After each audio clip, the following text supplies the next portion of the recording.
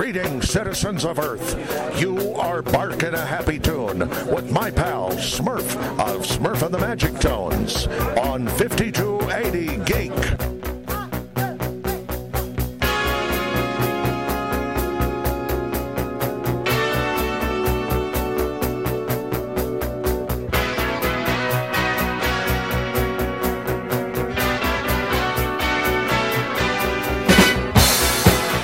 Live from the Figgis Studios, it is Weekend Geek Update.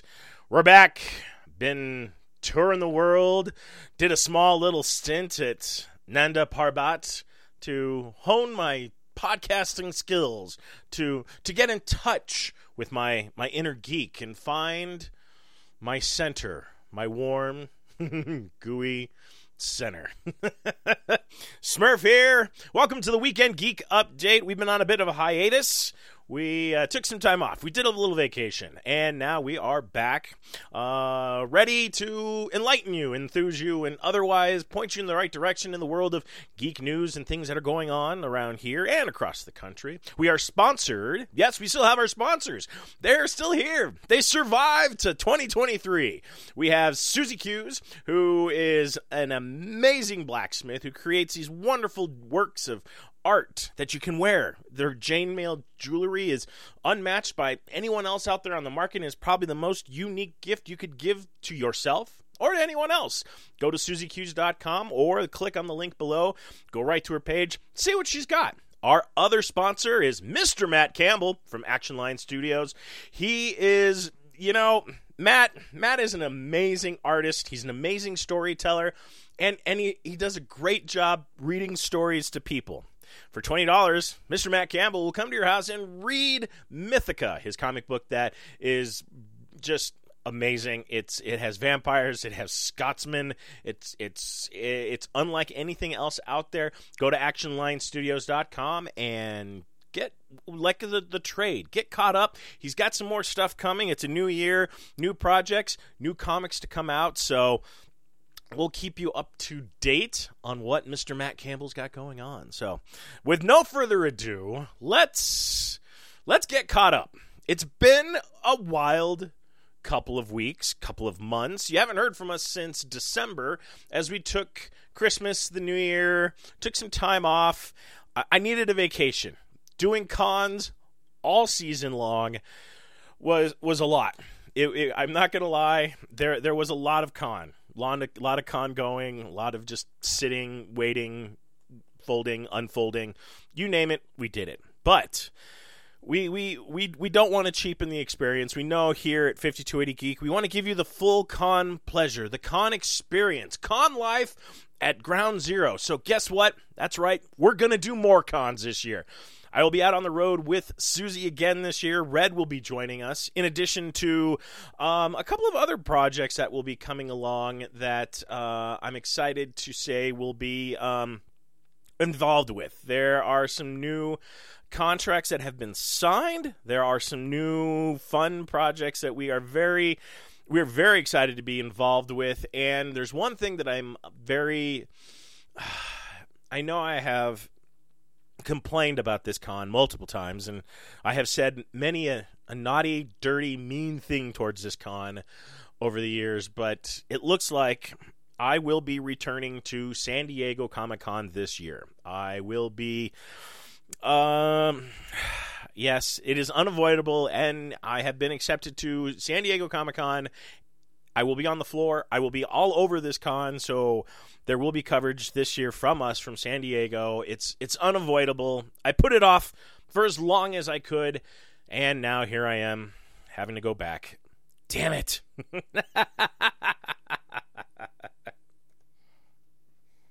But it looks like way before we get to San Diego Comic-Con, our first con for the year is actually going to be very local. We are going to be doing the Colorado Retromania show. We did this last year at the Arapahoe County Fairgrounds, and it looks like they're adding another show this year, and it's going to be held at the Longmont Boulder County Fairgrounds January 28th and 29th. So I'll be there.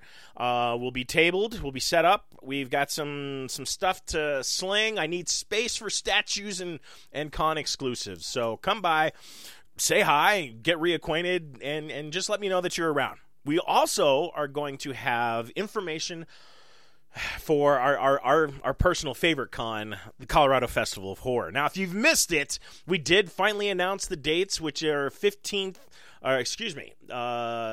15th through the 17th. We are really, really, really excited to be coming back. We have a new location. Go to 5280 Geek on the Facebook page, and you will see our new video, or you can go to the Colorado Festival of Horror's Facebook page and see the amazing video Vadim put together highlighting the last couple of years and the address and everything for the new year. We will have tickets coming up soon. We will have tables available for vendors, and we'll have guests to announce. So much going on that side that it will be... it's a lot to do, but we're excited to be back doing what we're really enjoying doing, and that's cons. It's getting out, interacting, interviewing people, just seeing what kind of nonsense and mayhem I really basically can get into. And with the new crew and everything, well, not new crew, but existing crew, we got a new road crew that we're going to be trying out this year, so we'll see how that goes. I have a feeling that I'm just going to end up in a lot of trouble and not remembering a lot of things. Just saying. So that's what I got so far for cons. There are a lot more if you want to go to 5280 Geeks calendar on the Facebook page. Everything is there so far, and it will be full. There's a lot of Reed Pop shows. There's a lot of just so many Fan Expo shows. There are even a couple of other smatterings of others. Planet, I know we're returning to Dragon Con this year, so there are a lot of moving pieces. So send us a message if you want to know something specific. If you have a question, of course, always send us emails. The questions are back open, so you can, if you got some burning nerd thing in the middle of your nugget that you can't get out and you just want to know what it is, send me that question. That's the question I want. Yeah, that one right there. There you go. Susie will be returning to the podcast later this season. In addition to, we probably even going to have Red come back and sit in for a couple times. So just to see what she's up to. We might actually have a couple of new books coming from Red that we'll be promoting at the cons. So again, so many projects, so many things that have gone on. It's a lot, and it's been fun though. I promise. All right, and like I said, cue the montage music. We're ready to kick off 2023. No, I'm not gonna bore you with some montage music, but let's get into it. Let's start with what's most on my mind. What have I got caught up with? First off, Menu. Holy hell, loved this film. I think what this will do for cooking is what Squid Games did for children's games. This is brilliant, and as a community service reminder, please cook your own food.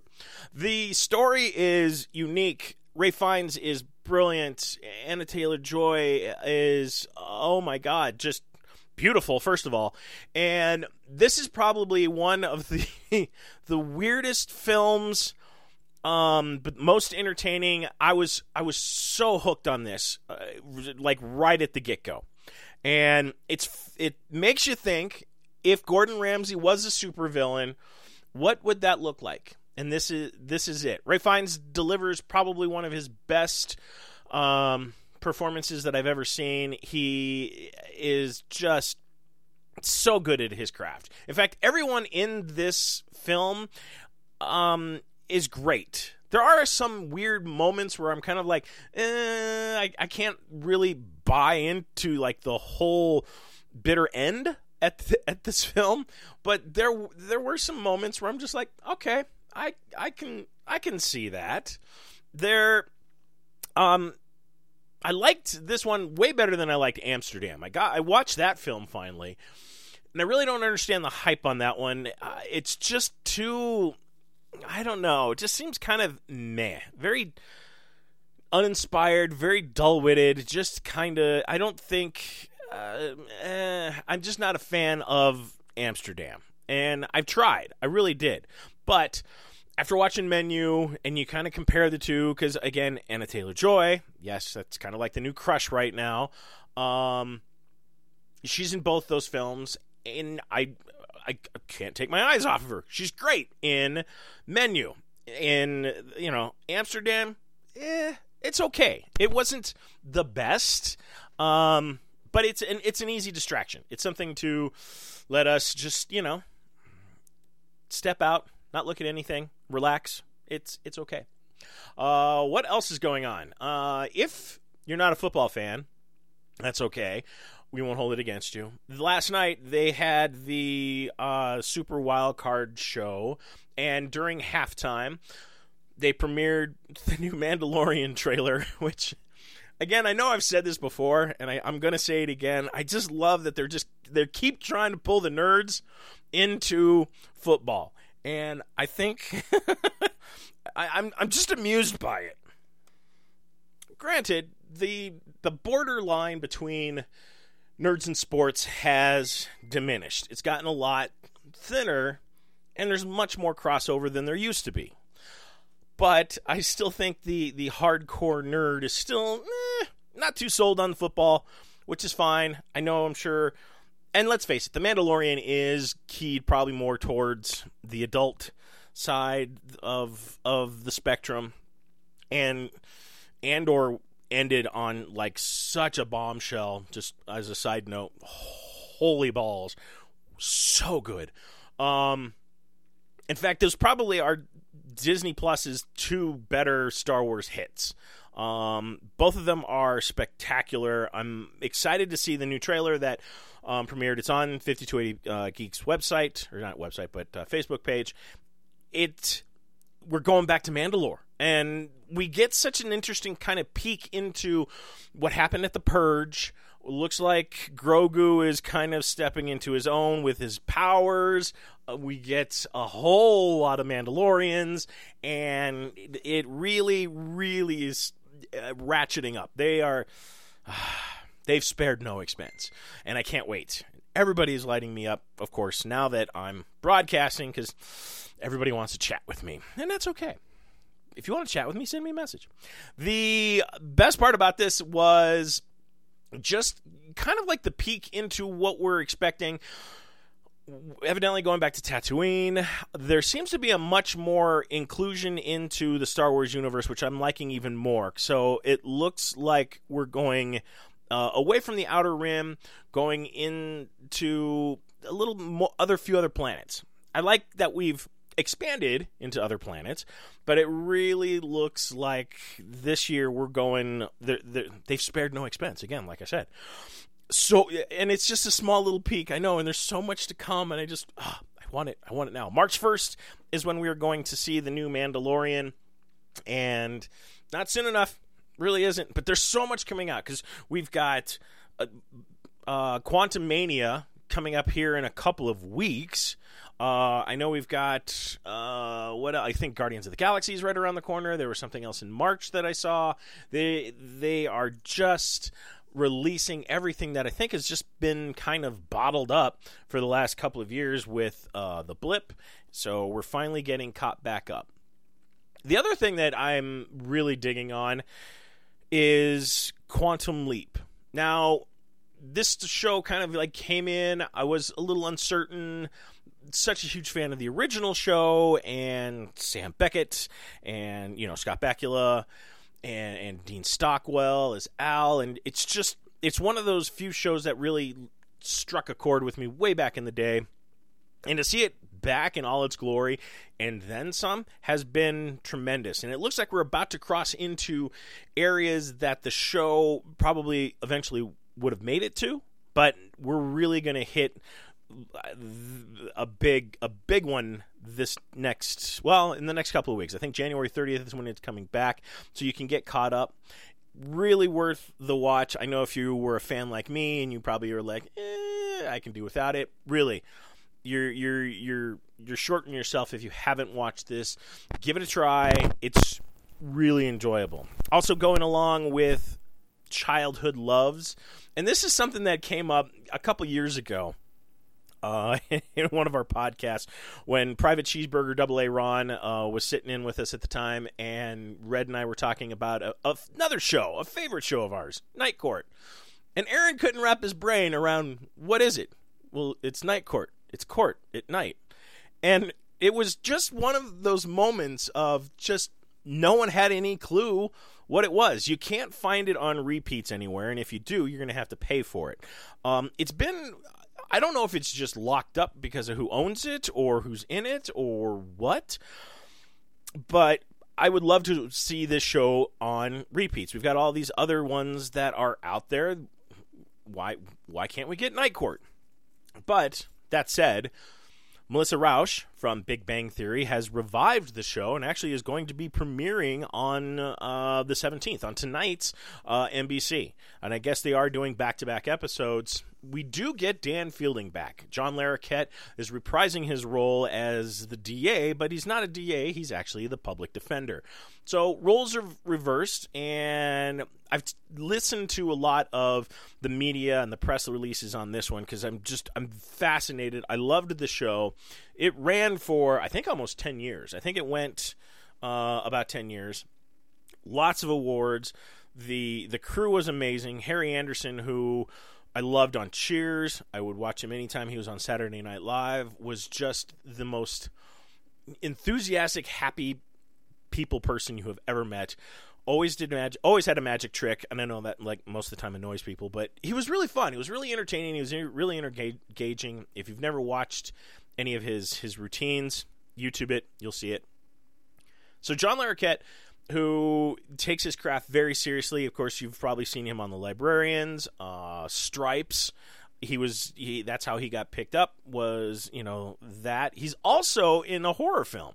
He also did the voice for the announcer in the Texas Chainsaw Massacre. So John Larroquette has done a lot of different things in his career. And he's always said he's loved Night Court. It's where he really felt the most comfortable, and it's fun to revisit and approach this character in a new way of, okay, it's been 30 years. What's his mindset? Now he's, it's the future character of where you were. So he's very excited to pick up the reins and go on to continue the character's growth. Of course, unfortunately, everyone else in this show has passed away, which is just heartbreaking. I know they did a 30 Rock episode where they've got Mac, Harry, and Sullivan together for like this little Harry and Christine get married kind of thing. It was cute if you're a 30 Rock fan. And I don't think they're playing into it too much, but there is probably question as far as who the mother is for Harry's daughter, who is now the judge sitting on the bench. So it premieres tonight. I'm excited to watch it if you couldn't tell, but it's just one of those shows when you're growing up, you just, I mean, it was like the golden age of comedy for sitcoms. There's no way we could do it today. Like Family Ties, Cosby Show, Fresh Prince, Night Court, all of these shows were just, in their own right, just works of art. They were brilliantly done. The humor was all above. You can't even touch it. I mean, Cheers, just some of the stuff that they came up with. I mean, even Friends fell short of accomplishing some of the things and humor that these shows did. I know they tried, but they still fell short. And these shows are the ones that, pull the most on the heartstrings. So hopefully they continue. We'll see how this works. So fingers crossed, right? Shouldn't be worried. Well, and speaking of Star Wars, I shouldn't say that the Andor and Mandalorian are the only two good shows for Star Wars. Bad Batch is also returned, and so far, okay, I'm with you. I mean, it's the Clone Troopers. We'll see how much further into the Empire we get now that we've had a whole season. My hope is that Beta and Alpha meet. I would like to see those two characters run into each other. I don't know what other surprises that they will have in store. Knowing Dave Filoni, we're going to see a little bit different of a view of what's going on with the Empire and than what we've seen with Andor. And it's just, I'm digging I'm digging Bad Batch, Clone Wars. I'm digging Bad Batch simply just because it's fun. It's an easy half hour, little excitement, little story, few explosions. It's worth the watch. I'm again reserving judgment just simply because we're only on episode 3, and it seems this show takes a little bit to gear up, get traction, get going. We had a good run so far, but we'll see. We'll see how that goes. Other than that, also on Disney, State of the End, and I'll give you my take on Willow. We'll get back. I'll circle around for that one. Other things that are caught my mind, this week premiered The Last of Us, which is based on a video game, and let me tell you something, I'm on. This show was awesome. This, for an apocalyptic, depressing show, this had me glued to the TV. Everything that was going on is just amplified by 10 somehow. I don't know how, if it's just the angles and how they're shooting it, the characters. Pedro Pascal, of course, who plays the Mandalorian, is one of the reasons that I jumped on board with this. It is, and of course Nick Offerman, who totally love, and I always watch anything that man does. But just the mixture of everything that's going on in the first episode, and HBO has just had it on like continuous run. So not only did I watch it once, but I watched it almost like 3 full times because I was so like pulled in and what was going on. I wanted to see more of what was like in the backgrounds the second time I watched it, and the third time I didn't even realize it. I just stayed watching until finally like, oh, crap, I got other shit to do. It is, I think, everything The Walking Dead wanted to aspire to be.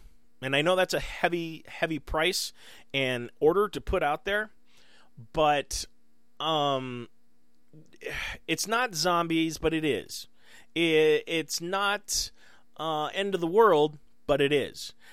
And I don't know how they're going to get around the monster, the contagion that is going on. And I don't want to ruin it if you haven't watched it yet, or if you haven't played the game yet, because you don't need to. I haven't touched this game in ages. I didn't even finish the game. My brother finished it long before I did. I lost interest. I got distracted. I decided I'm going to go outside and play in the sun. I didn't finish this game, okay? I didn't get anywhere hardly at all in it. I gave it to my brother. That's the end of the story. I hate to say that, and I know you should never just give away your video games, but I did. I just here. Just take this. Now I'm wishing I hadn't done that, because I know he's not going to give it back. I didn't finish this game. I kind of had the premise. But just going in and watching this with a fresh pair of eyes, having a horrible taste left in my mouth from Walking Dead, this rejuvenated my interest in kind of the apocalyptic, post-apocalyptic world. And we see a very interesting transition as we do an intro, a jump, and then another jump.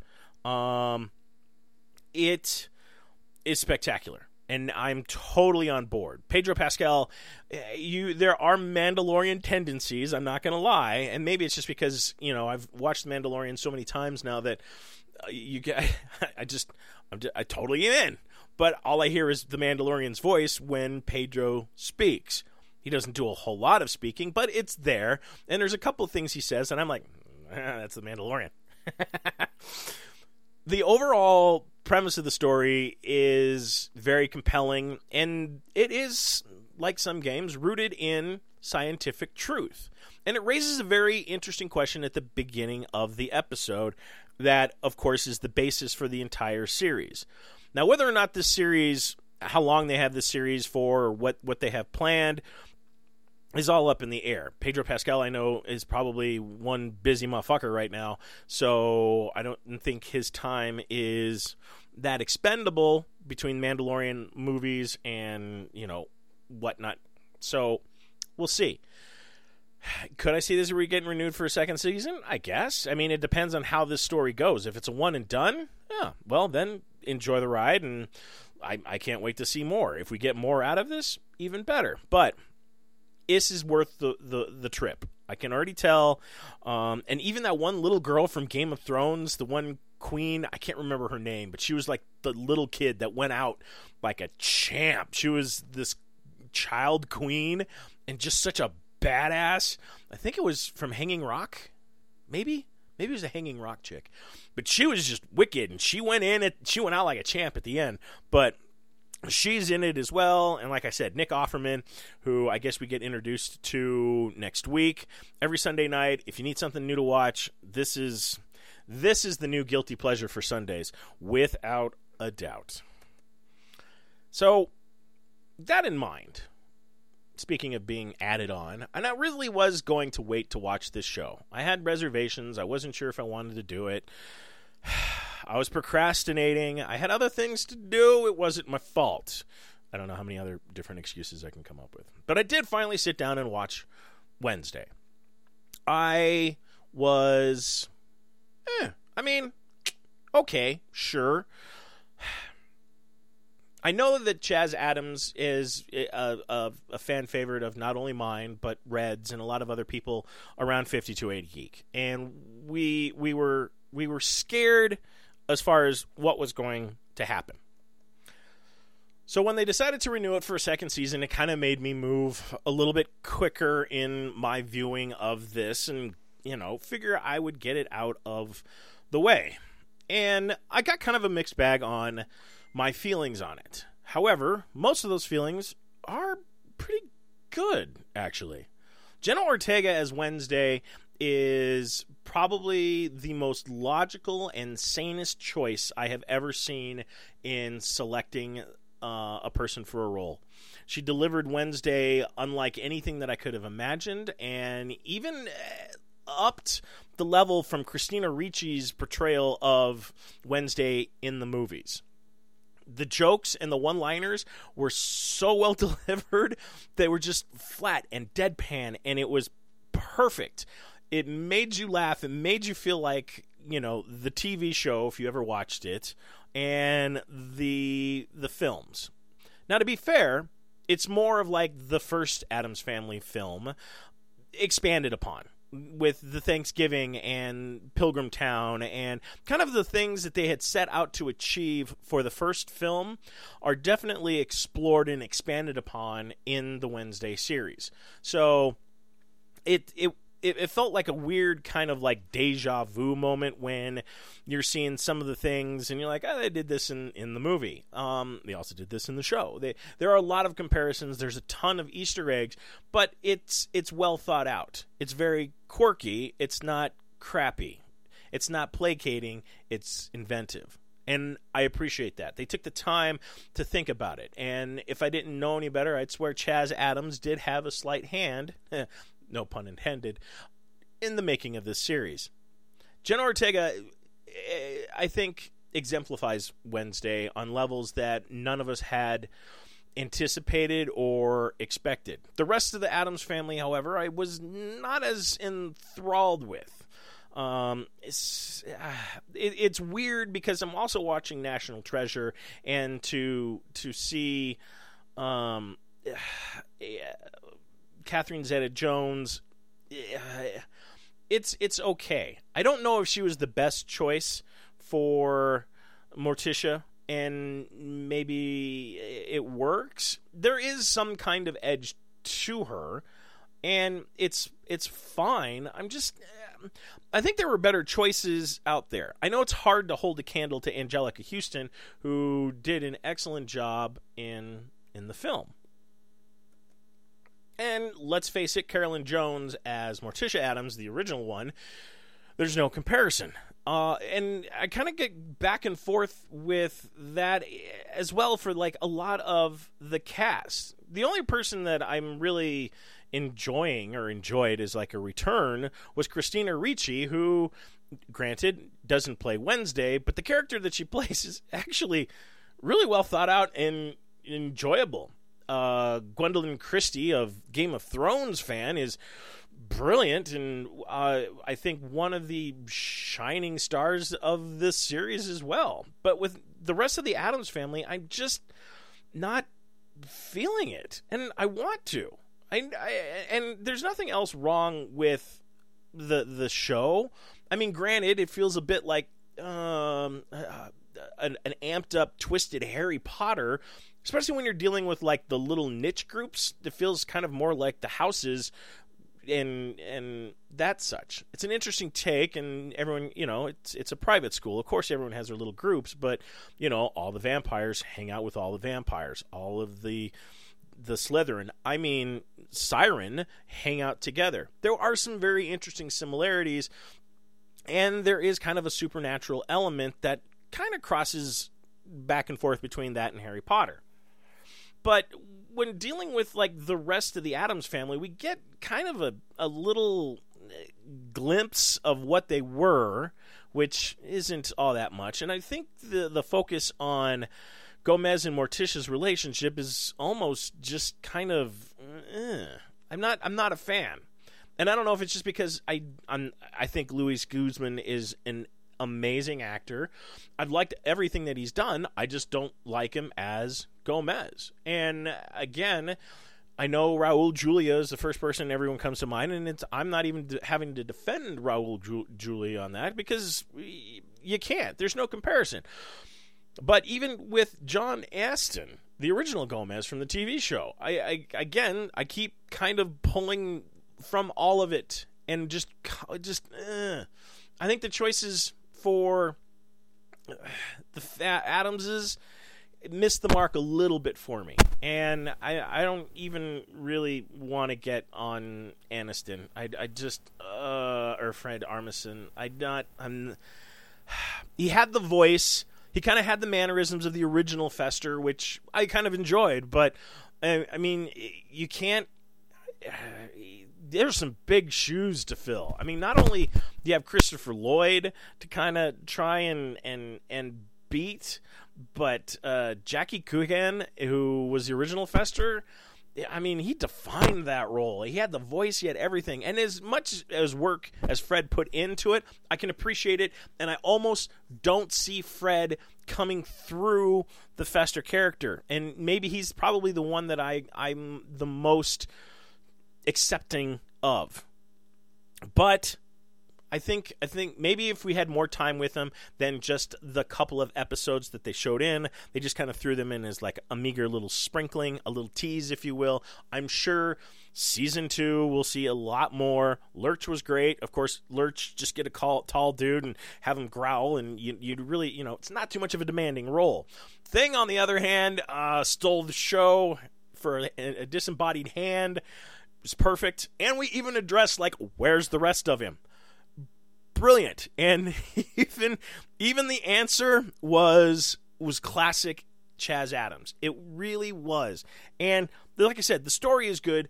We do get to see a little bit more of the Addams Family history, and it's a fun ride. I'm not saying not to watch it. Maybe I'm just being too nitpicky, and that happens sometime.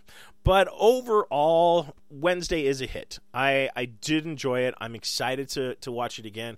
I probably won't revisit it until season 2 comes out, to be honest with you. There's probably too much else to watch, and I think I got the gist. I'm good. It's okay. But there's a lot of other horror throwbacks. We got a good Christine in there, and yeah, there's some good references. I liked it, and I think any horror fan will, any Addams Family fan will,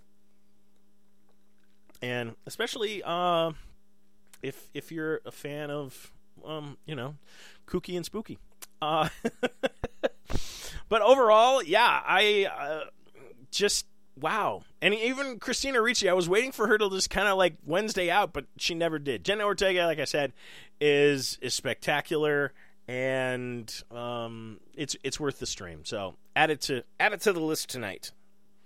And speaking of national treasures, since Catherine Zeta-Jones is doing dual duty, actually she did National Treasures before Addams Family, which makes sense.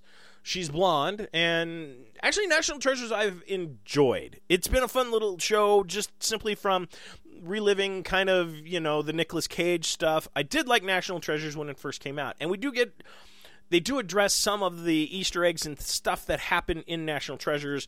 It is a continuation. They do exist. We get Riley from the film. There's lots of mention of Nicolas Cage's character, and how this ends or where this goes is a very good question, but it's still kind of teeny driven.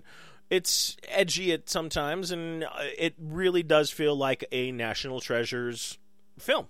And I'm enjoying it so far, but I haven't really dived in. I'm not nitpicking this one at all, just simply because it's kind of just fun. The puzzles, the American history. It's worth a watch. In DC news, I don't even know where I want to go with this story. I only picked this because I could see it happening. Kamal Najani, who you may remember from the Eternals, from Deadpool, he's actually really... I enjoy his acting. I enjoy his humor, and how this man carries himself in a film. He recently quoted saying, "I'd love to tackle something. Do you know DC Comics? Do you know who Ambush Bug is?" And this was during his interview with Happy Sad Confessed Josh Horowitz. So he continues on to say, "Okay, well, I want to do an Ambush Bug movie. He's like this newspaper reporter guy. He's weird. He also revealed the main reason he wants to do Ambush Bug film is because there's no pressure on it. If you do Superman, everybody's got a different idea of Superman, and if it doesn't match up, they're upset. Ambush Bug, nobody cares about." And I have to agree. Nobody cares about Ambush Bug. But this is where I think DC has an edge on Marvel, because DC's beeline is so strong on characters and probably is better than the Trinity ever could be. You have a much deeper pool. Marvel's pool, a little more shallower once you get past, the A-Team. Once we're already running into issues now that we've burned through all of the Avengers. Who do we focus on next? And Ambush Bug is an interesting choice. The problem is, knowing James Gunn and his flair for taking unknown characters, because at no time, and I know I've said this before, did I ever see Polka Dot Man as a character. Ever. Ever. So Ambush Bug actually I could see showing up in Peacemaker, or just something way out of the norm. And if James Gunn even heard this, I'm sure his wheels are already turning. Now, Ambush Bug is exactly what Kamar said. He's a newspaper guy. He's green. He looks like a bug, and he's more comic relief than anything else. And he's had series, but it's so out there that I could honestly see it working. So if you're not up to date on your Ambush Bug, by all means, please peruse DC Online. I'm sure they have lots of stuff. In addition to, nobody else has got back issues on this. So go find his first appearance if you're a speculator, and just sit on that for a bit. We'll see what happens. What else? Oh, I tried to watch the new Velma Scooby-Doo reboot on HBO. It sucks. The jokes fall flat. It misses the mark, and it's nothing like Harley Quinn. Where Harley succeeds, Velma really fails. I tried. And maybe it's not for me, and that's fine. Not everything is meant to be for me on this planet. And I know, again, I like to argue that, but it's true. And if you found Velma humorous or engaging, then that's fine.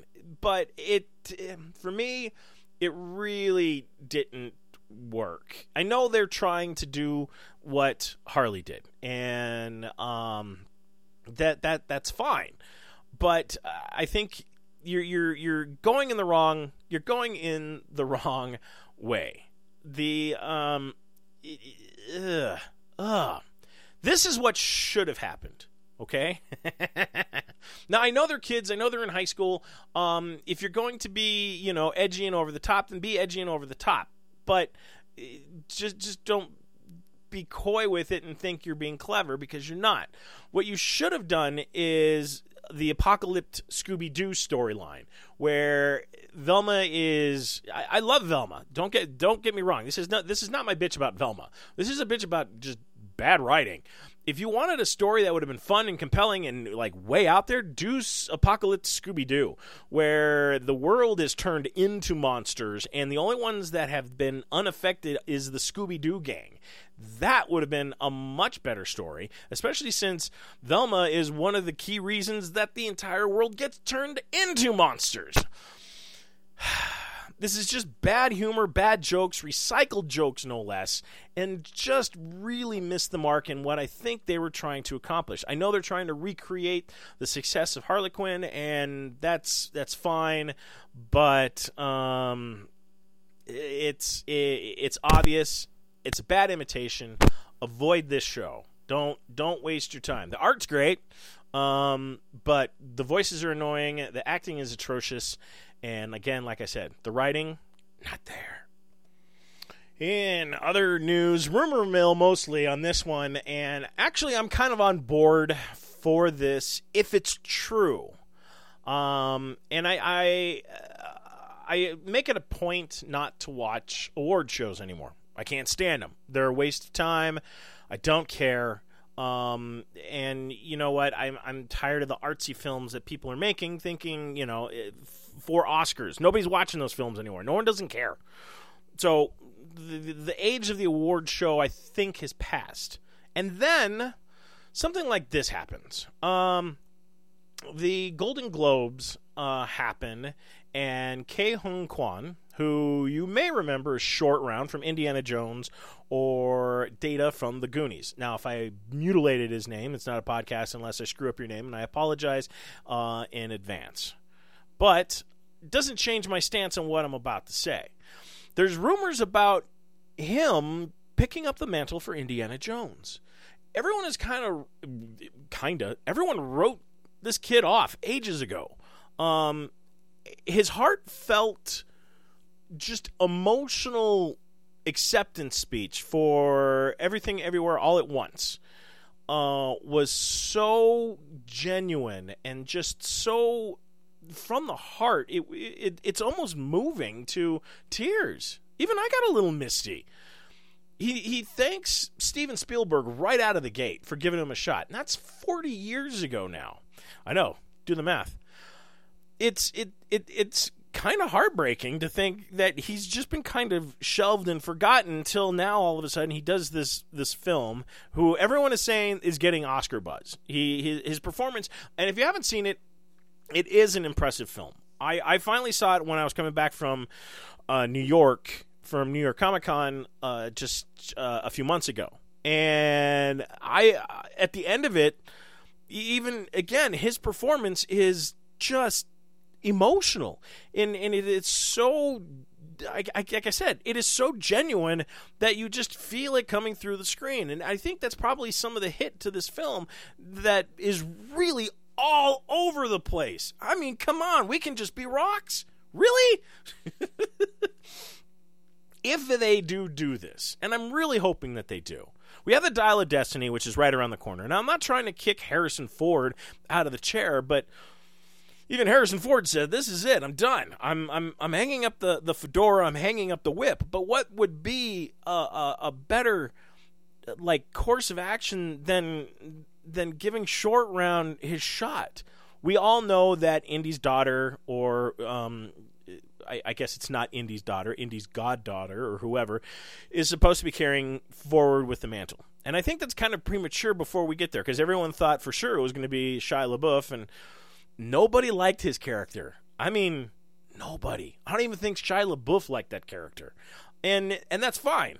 But I honestly think giving Short Round the way to do this is fine. Now, Phoebe Waller-Bridge being rumored to take on the spot, there's nothing wrong. I have no problems with whoever. Well, I do. I mean, I am kind of guarded about Indiana Jones, but who isn't? I think this should be explored. I think this needs to be looked at, and I think this needs to be considered heavily. Just because even if we do move forward with her, she's going to need someone to kind of help her, take her under her wing. We all need a Sala.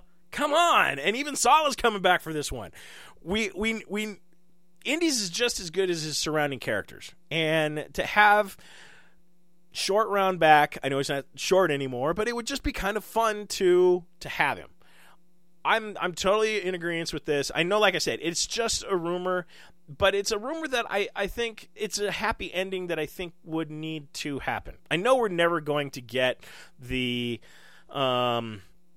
Goonies 2 sequel. I mean, we might as well just give that up, and just to see him move on without, it would work. Even in those scenes when he's being like all super serious in Everything Everywhere All at Once, it's just, again, you just feel it. And he stole the show in Temple of Doom. Let's give him a shot. Come on, guys. Let's flood them with letters now. I mean, do people still send letters? Do people even read letters? I mean, email just ends up in spam folder nowadays, so I don't know. It's a very good question. Anyway.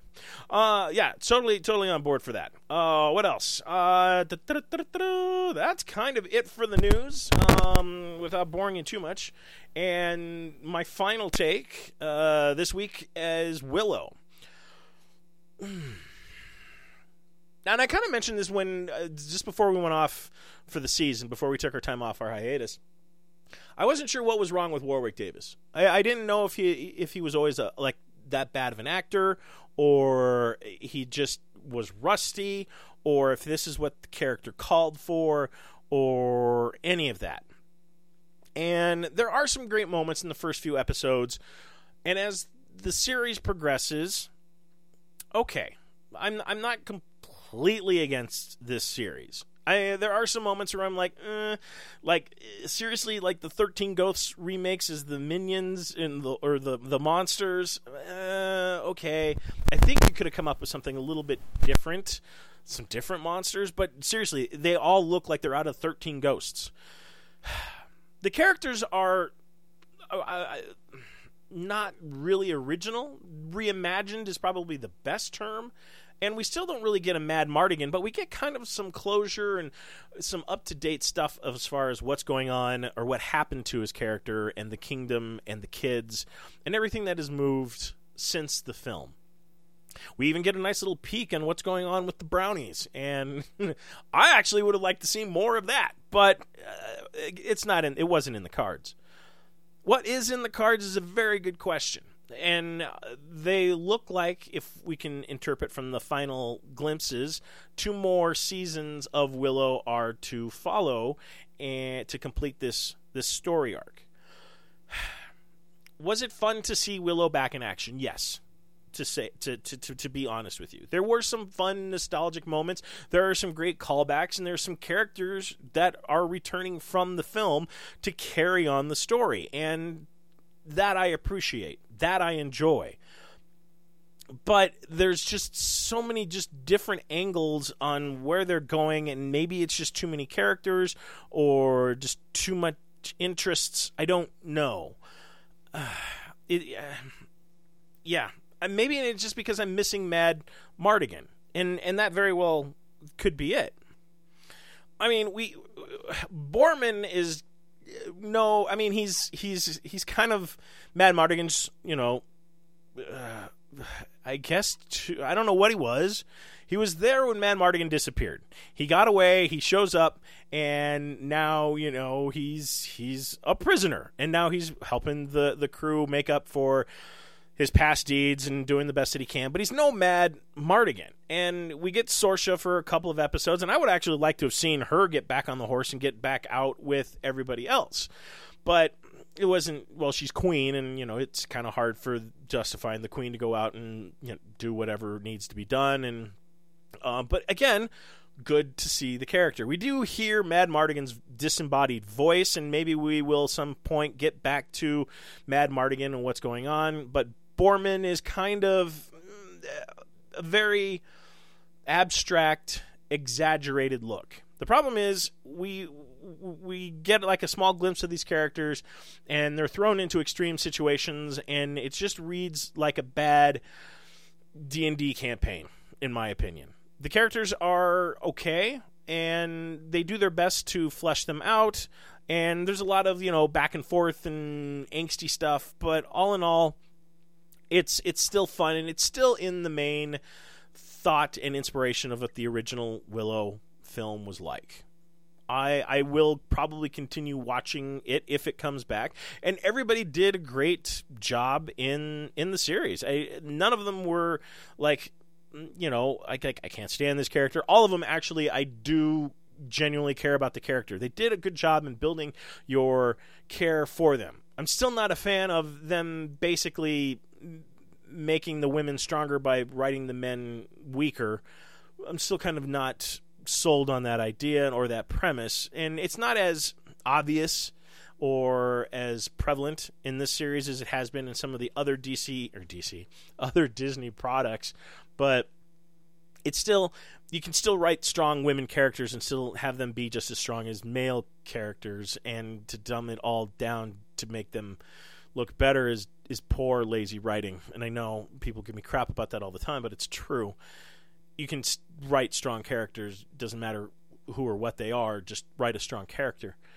The overall message is inspiring, actually, and that's kind of what made me end with this on a high note, because as much as I know that they're trying to find some new idea and rehash old ones to get content out there, because they don't know what to do, they don't have any idea what to write or what's hot, or basically starting from scratch with a new, higher budget television service. This was fun. It did have that feel of the film that I did look forward to. I'm not going to lie. Every week I did seek out the show. I knew I had my routine. I sat down. I had my popcorn, and I was prepared to watch it.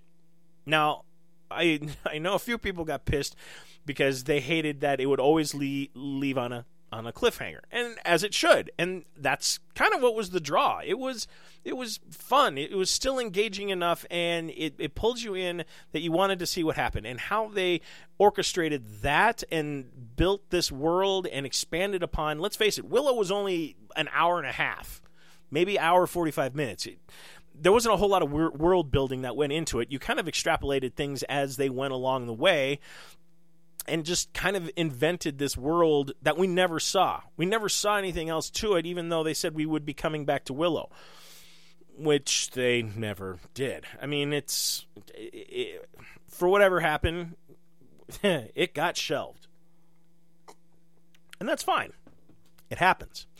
So to see them expand on it, to give us other characters, some things that we haven't seen, especially when you're dealing with the likes of Harry Potter, Game of Thrones, Lord of the Rings. There is some stiff competition in this field, believe it or not, and to walk away with something kind of new is an achievement, and it was fun. Nobody else has got, little Willow people running around, and there are some characters that we have not seen in the other mentioned shows. So I applaud you on that. I will come back. It was fun. Yeah. So give it a try if you haven't watched Willow. If you saw the old film, it will make you laugh. It will make you feel like a kid again. That I can agree. that's my take on Willow. Give it a watch. Let me know what you think. And that kind of wraps this week, actually. That was quick. I had a lot more to talk about than I thought. So let me know what you think. Give us a like. Give us a share. Tell your friends about us. We are back. We're ready to entertain you for the 2023 season. Jeez. Oh, wow. I'm getting old. Anyway, and on that bombshell, we shall say goodbye. In the meantime, run fast, laugh hard, and always be kind. Good night.